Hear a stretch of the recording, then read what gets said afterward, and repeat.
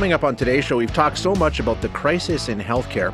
The ER plays a big role in this. We're using it all wrong. Plus, China warning of an arms race because they're hearing reports that the U.S. might be building the facilities for nuclear-capable jets in Australia. And a really cool conversation about 2 recent meteor strikes on Mars. Yesterday, we were talking about the healthcare crisis, right? And how the provinces have all come together to press the feds for more money. And we've talked a lot about healthcare, right? And the mess that it's become in this province. Now, if it's any comfort, we know we're not alone, right? It's countrywide. It's even farther beyond than that, in fact. The University of Alberta recently looked into the ER crisis that everybody seems to be dealing with and how we got here and some of the problems that it causes downstream, if you will. So let's get some insight on that. We're going to chat with Mohammed Soltani, who's an assistant professor of operations management in the Department of Accounting and Business Analytics at the Alberta School of Business, University of Alberta. Mohammed, thanks so much for your time. I appreciate you joining us today. Good morning, Shay. Glad to be on your show. So let's start here. This healthcare crisis, first of all, we have this impression that, oh no, Edmonton's in trouble, Alberta's in trouble, Canada's in trouble. No. It's far wider than that, right? That's completely true. And I just want to add one more point to that this is not just because of COVID. We should know that we've been dealing with this situation even before COVID. The healthcare system has been struggling, especially with emergency rooms crowding for many years now. And just to give you some perspective, a new study shows in the U.S., even before COVID, 90% of emergency rooms reported overcrowding, and about 40% reported crowding in emergency room every day. So that is something that is happening all across North America and many other developed countries. So it's ongoing, it's chronic, it's not new, and it's happening everywhere. Exactly. Gotcha. Okay, so you took a look at how, because of that situation that so many of us are facing in our healthcare systems, what that does to the rest of the system, right? So tell us how you broke that down. What did you look at?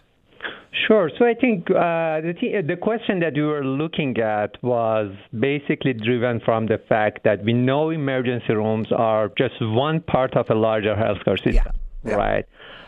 So previous studies have discussed and shown concern about this issue of crowding in emergency rooms and have studied how this is impacting the care that the patient receives in the ED, the practice of physicians, etc.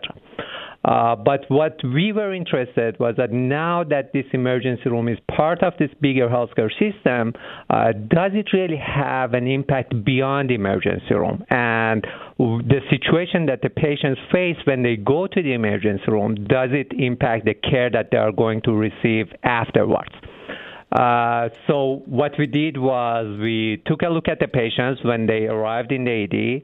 We followed them for 30 days after they left the emergency room and tried to make a connection between the crowding situation at the time of emergency room visit and the care that the patients received after leaving the room. Gotcha. Okay. And the findings show that there's a problem, right? I mean, the fact that the care is what it is in the ER, that causes problems, like you say, up to 30 days after. That's true. So previously, we knew that this is having impact on quality of care, on physicians' productivity.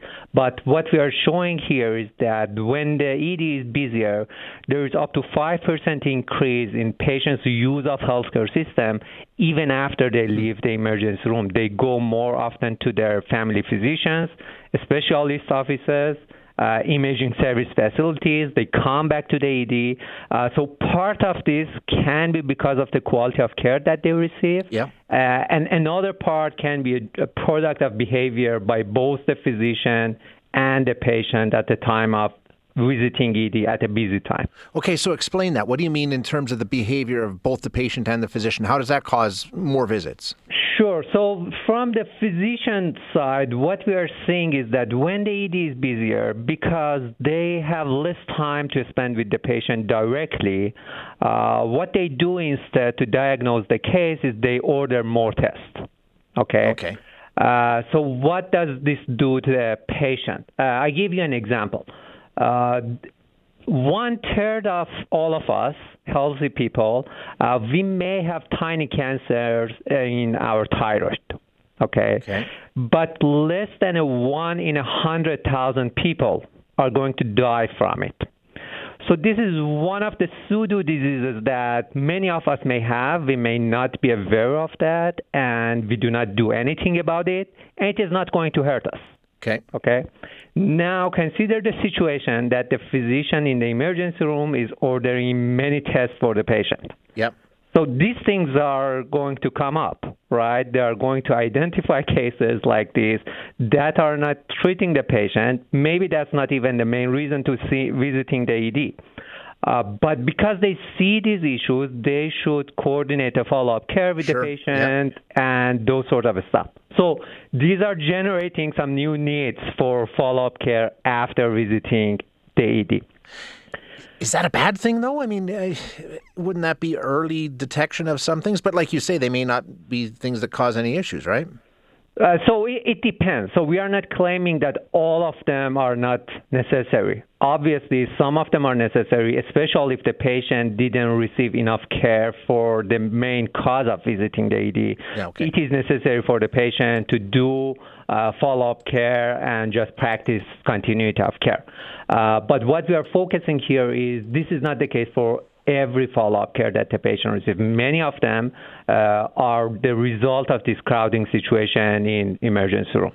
Gotcha. Okay. So I'm wondering if you've heard from doctors following the release of your findings. What have they had to say about what your study found?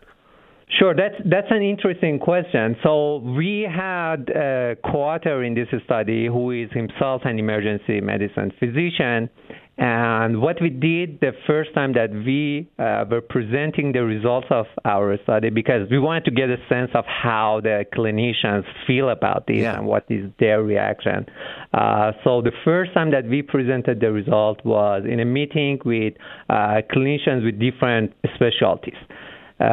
We presented the result, and that was an interesting moment because the ED physicians by that time, they already knew they were under pressure. And they were communicating this with their non-ED colleagues.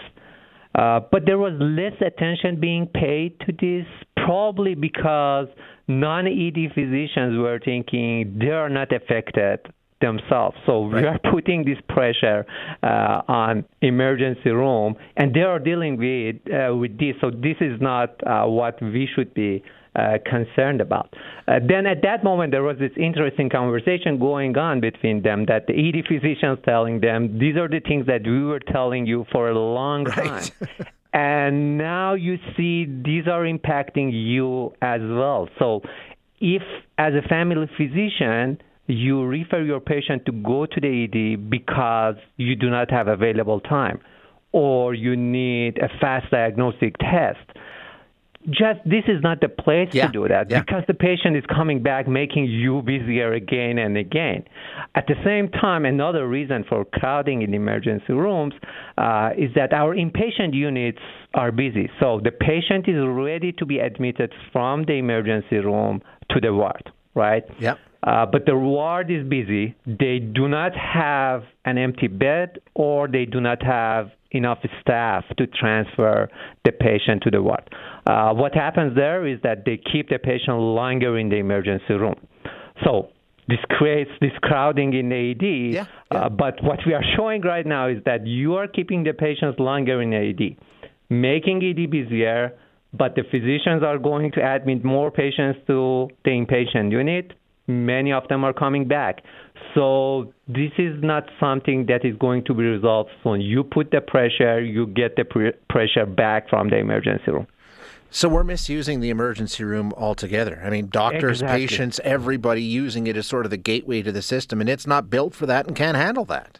Exactly. So that's the funny part here, that we have this term emergency department and emergency room. But when we look at the patients who are in the emergency department, not necessarily all of them have emergency cases, right? Sure. So one of the main reasons that we are seeing these issues in emergency rooms is that basically it is not used for what it was supposed to be. So as you said, it's a gateway for other services, and now we are seeing how this is impacting the whole healthcare system. It makes perfect sense. Mohammed, thank you so much for your time today. Great insight. I really appreciate it. Thanks, Jay. Glad to be on your show. Thanks. That's Mohammed Soltani, an assistant professor of operations management in the Department of Accounting and Business Analytics at the Alberta School of Business at the U of A. And I think that's sort of an interesting angle to take. If you want to talk about running a healthcare system, now I'm not saying it's a business like any other business. It's not. But I think, he's pretty clearly laid out the case that, hey, what you're doing here when it comes to ERs is wrong. And it's causing you problems all the way through the system. And I'm not pointing a finger at ER docs. I'm not even pointing a finger at ERs in Alberta. This is continent-wide, but we've made it sort of the gateway, right? And we know that that's where the bottleneck starts. We've heard it in so many different ways.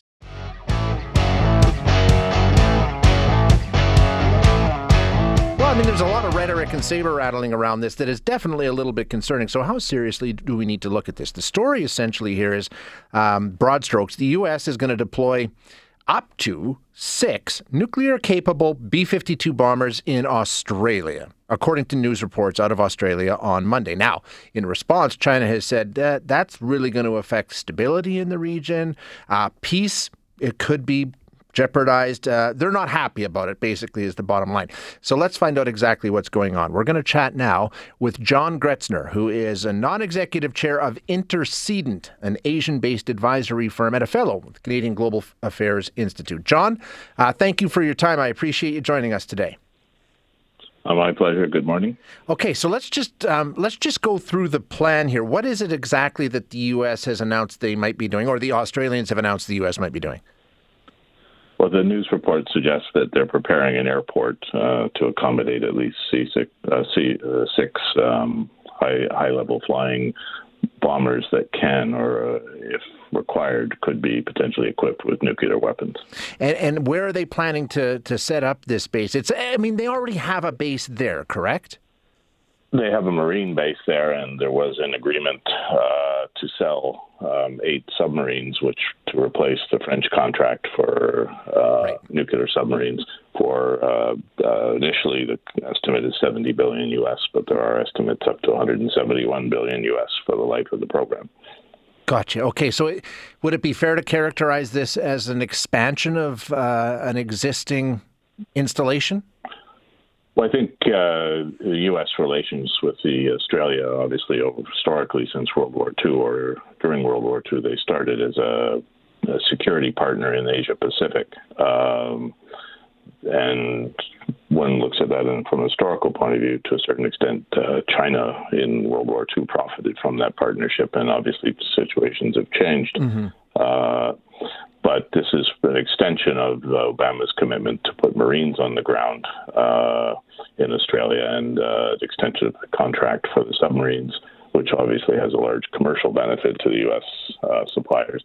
But putting in, depending on how you see military assets, they're either a contributing factor to tension, or they're a deterrent to war, and that goes back to the whole piece with Chamberlain and Hitler as yes. a debate. And what's the official line from the Aussies in terms of why this is being done and why we're seeing this development? I think the Australian government's position, despite having an extremely robust trade position with People's Republic of China, is that there's concerns about statements by the current leadership of China that they believe that deterrence is the best way to bring stability, and therefore they formed the Quad, which is India, Japan, the United States, and Australia, to be a defense organization comparable to potentially, depending on how it moves forward in a constructive way, to ideally what NATO did up until the war in Ukraine, which is an anchor for peace by having an articulated position for security in the region. But the danger, of course, is misinterpretation on behalf of the Xi government and triggering something that's unfortunate either by accident or by extrapolation. And already China has said this is not something that they're comfortable with. Right? Their official response is this is not a good idea, basically. Right? I don't think China wants to the government of Xi Jinping, and I think we have to learn to talk about countries in terms of their the vested interest of their political leadership of the day rather than categorize them as countries, because that in itself is self-prophesizing. We know that even in a democracy, you can't hold the people of a country accountable for every action of their leader. So I think we have to look at this in the context of what's in the best interest of the people. Obviously, Zhao Lijian, who's the foreign affairs spokesperson for the Ministry of Foreign Affairs in China, has been quite clear that they see this as a way of creating tension and obviously potentially triggering an arms race, which is definitely not in the interest of anyone at this point in time, with a larger set of global problems from overpopulation, climate change, debt, and obviously we already have one war that's the Fraser Institute calculated that the potential long-term economic losses or costs are $8.9 trillion to the world economy. And you mentioned an arms race, and that is what was brought up, that what was mentioned by the foreign ministry spokesperson from the Chinese government, saying this could potentially trigger an arms race, right? They may respond that way. That is the danger. I mean, obviously, military assets in any country have an opportunity cost in terms of other social benefits. They do have the benefit of being a technical driver. The microchip, which is the issue of the day with the U.S. CHIP Act, goes back to the Kennedy space program. So you can, these are a double-edged path forward. But ideally, the People's Republic of China's leadership understand that one of the contributing factors to the demise of the Soviet Union was, in fact, an arms race, because it disproportionately shifted resources away from the people and created opportunities post-Afghanistan for the reforms that led to the fall of the Berlin Wall and the opportunities to expand what I would describe as constructive civil society and democracy in Eastern Europe. So, I mean, how concerned are you by this kind of rhetoric? Do you see it as this is rhetoric and we'll see where it plays out, or is this something that we need to be concerned with? I think we have to recognize first, as a country, that we have a national deficit in our independent resources, our academic resources, and our corporate resources in terms of understanding what's going on in Asia Pacific. And there may be part of that that's being addressed in the Indo-Pacific strategy that the government's looking at.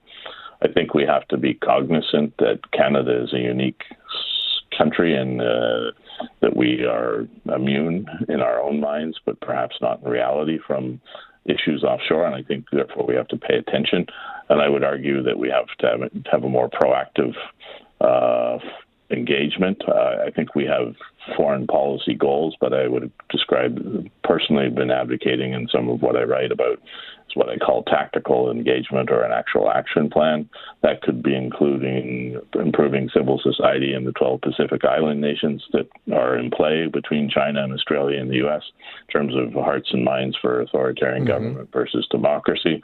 That could be engagement and mitigation of the tensions in the Korean Peninsula. That can be looking for a solution for restoration of democracy and solving the Rakhine problem in Myanmar or historically Burma.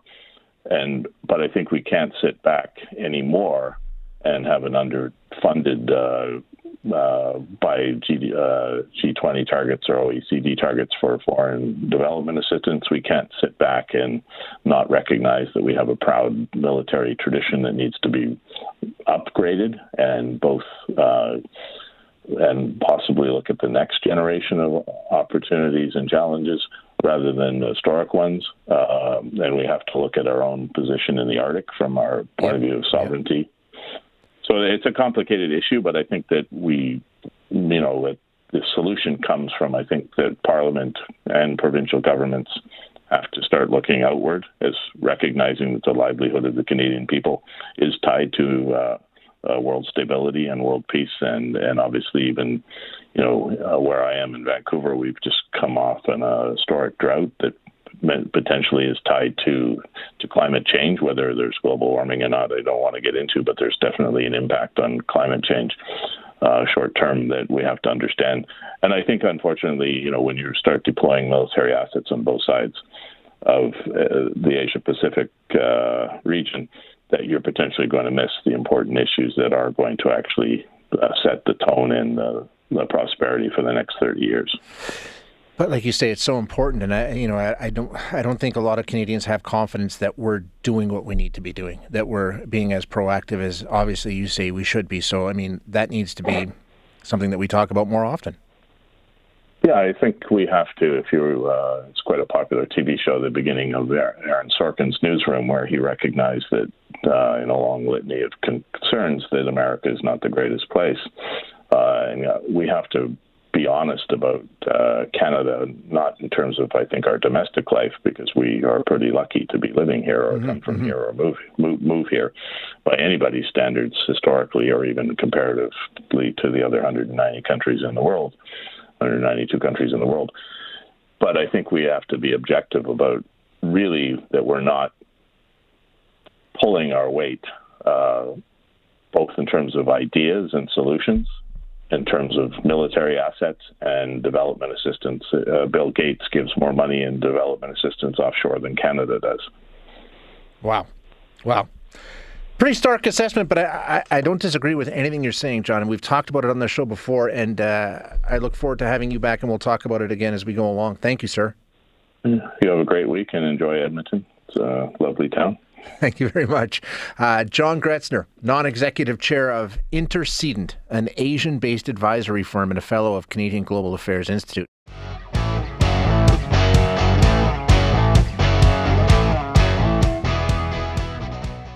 Space, the final frontier.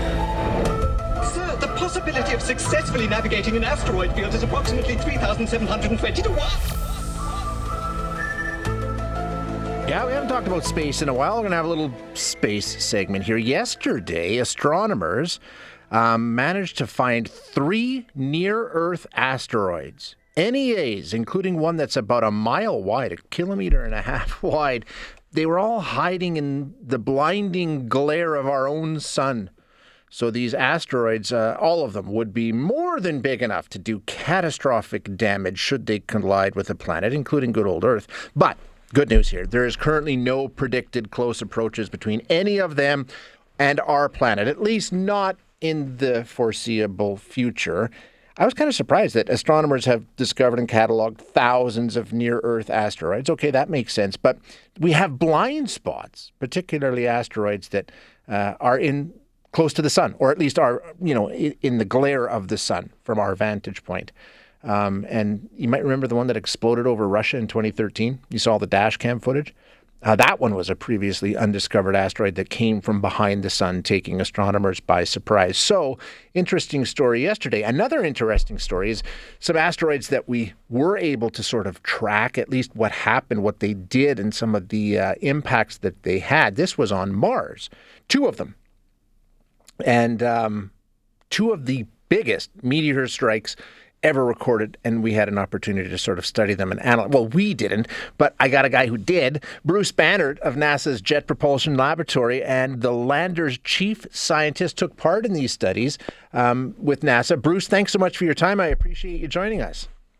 Oh, I'm glad to be here. So we're basically talking about 2 NASA spacecraft that have been monitoring Mars that recorded this. First of all, what spacecraft are we talking about? There's a rover, I know about that, but there's more?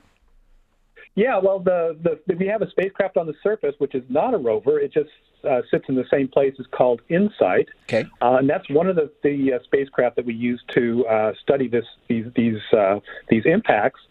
And the other one is an orbiter that's been in orbit around Mars for 16 years now. It's called Mars Reconnaissance Orbiter, or we just call it MRO for short. Gotcha. Okay, so the meteor strikes, when did they occur? Like, when did this happen? Well, the first one that we found out about actually occurred last Christmas Eve, December 24th of 2021. And one of the instruments we have on this lander is a seismometer. It's actually the main instrument we have on there, and we're using it to record Marsquakes and understand more about the geological activity and structure of Mars. So we saw this, what we thought was a Marsquake. The ground was shaking and wiggling, and we recorded it on the spacecraft and sent the information back down to Earth. And at that point, that was one of the largest. I think it was the second or third largest Marsquake that we'd seen, and we were pretty happy about that. And we were, doing our little studies on it. And then a couple of months later, completely independently, some of the scientists on MRO were taking some pictures of Mars, and they saw a crater where there wasn't a crater before. Sometimes they take a picture of the same area twice to get stereo photos. They take it from two different angles and then can make a 3D picture of the surface. So they had taken a picture about a year ago, and then they came back again and took another picture, and there was a 500-foot, 150-meter crater where there wasn't one before. And they said, wow, that's a big one. They'd never seen one that big that it actually happened. They'd seen ones that were, maybe 20, maybe even 50 meters across, the biggest, but never a 150-meter one. And so they said, well, this is so big that we might be able to see it with one of our other cameras. They have another camera that takes a global picture every day. They take a few strips for weather prediction on Mars. They actually do have a weather satellite on Mars, just like at the Earth. And they say, okay, they looked through that, and it was big enough that they could actually see it on their weather image, and they could see it wasn't there on December 23rd, and it was there on the December 24th. So they knew that it had happened, in that one-day period, and they remembered that they'd heard a report from the InSight team about this Marsquake that had happened at the same time, and they said, "Oh wow, that's a really big coincidence, or this is something really interesting." So the two teams contacted each other, and the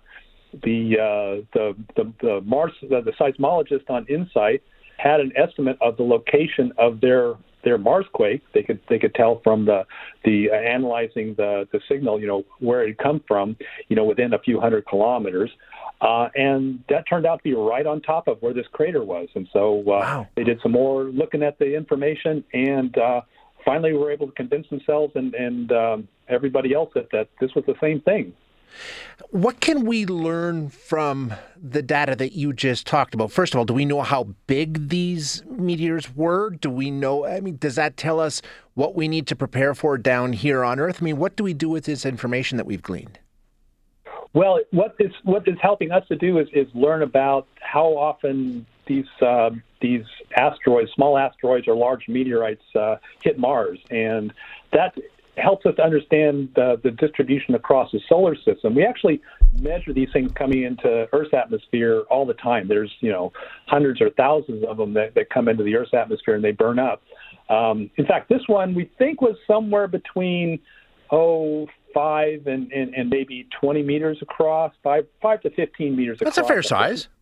That's fair size, yeah, and that's what it takes to make a crater the size of a football stadium, right? Yeah. So, but on the Earth, it probably would have burned up. In fact, they think that that's about the size of that fireball that you were talking about that occurred over Russia a couple of years ago.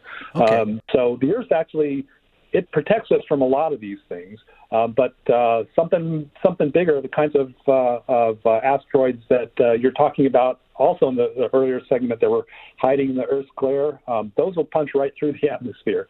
But so we're just trying to understand the distribution of these objects throughout the solar system so that we can understand more, what the risks are to Earth and in the future, when astronauts go to Mars, what the risks are there. Oh, yeah, I guess. Yeah, that makes perfect sense. Yeah. And you make a good point because the atmosphere on Mars is so much thinner than it is on Earth. What happens there is probably way more severe than what would happen with the exact same projectile here down on Earth, right? Exactly. Gotcha. Okay. Bruce, I thank you so much for your time today. I really appreciate you joining us. It was my pleasure. Thank you, sir. That is Bruce Bannard, who is with NASA's Jet Propulsion Laboratory. Chief scientist on that Mars lander he was talking about. How cool is that, hey? And he took part in these studies. Thanks for listening today. To hear any of our other interviews, you can find them wherever you find your favorite podcasts. And if you like what you hear, don't forget to rate and review us.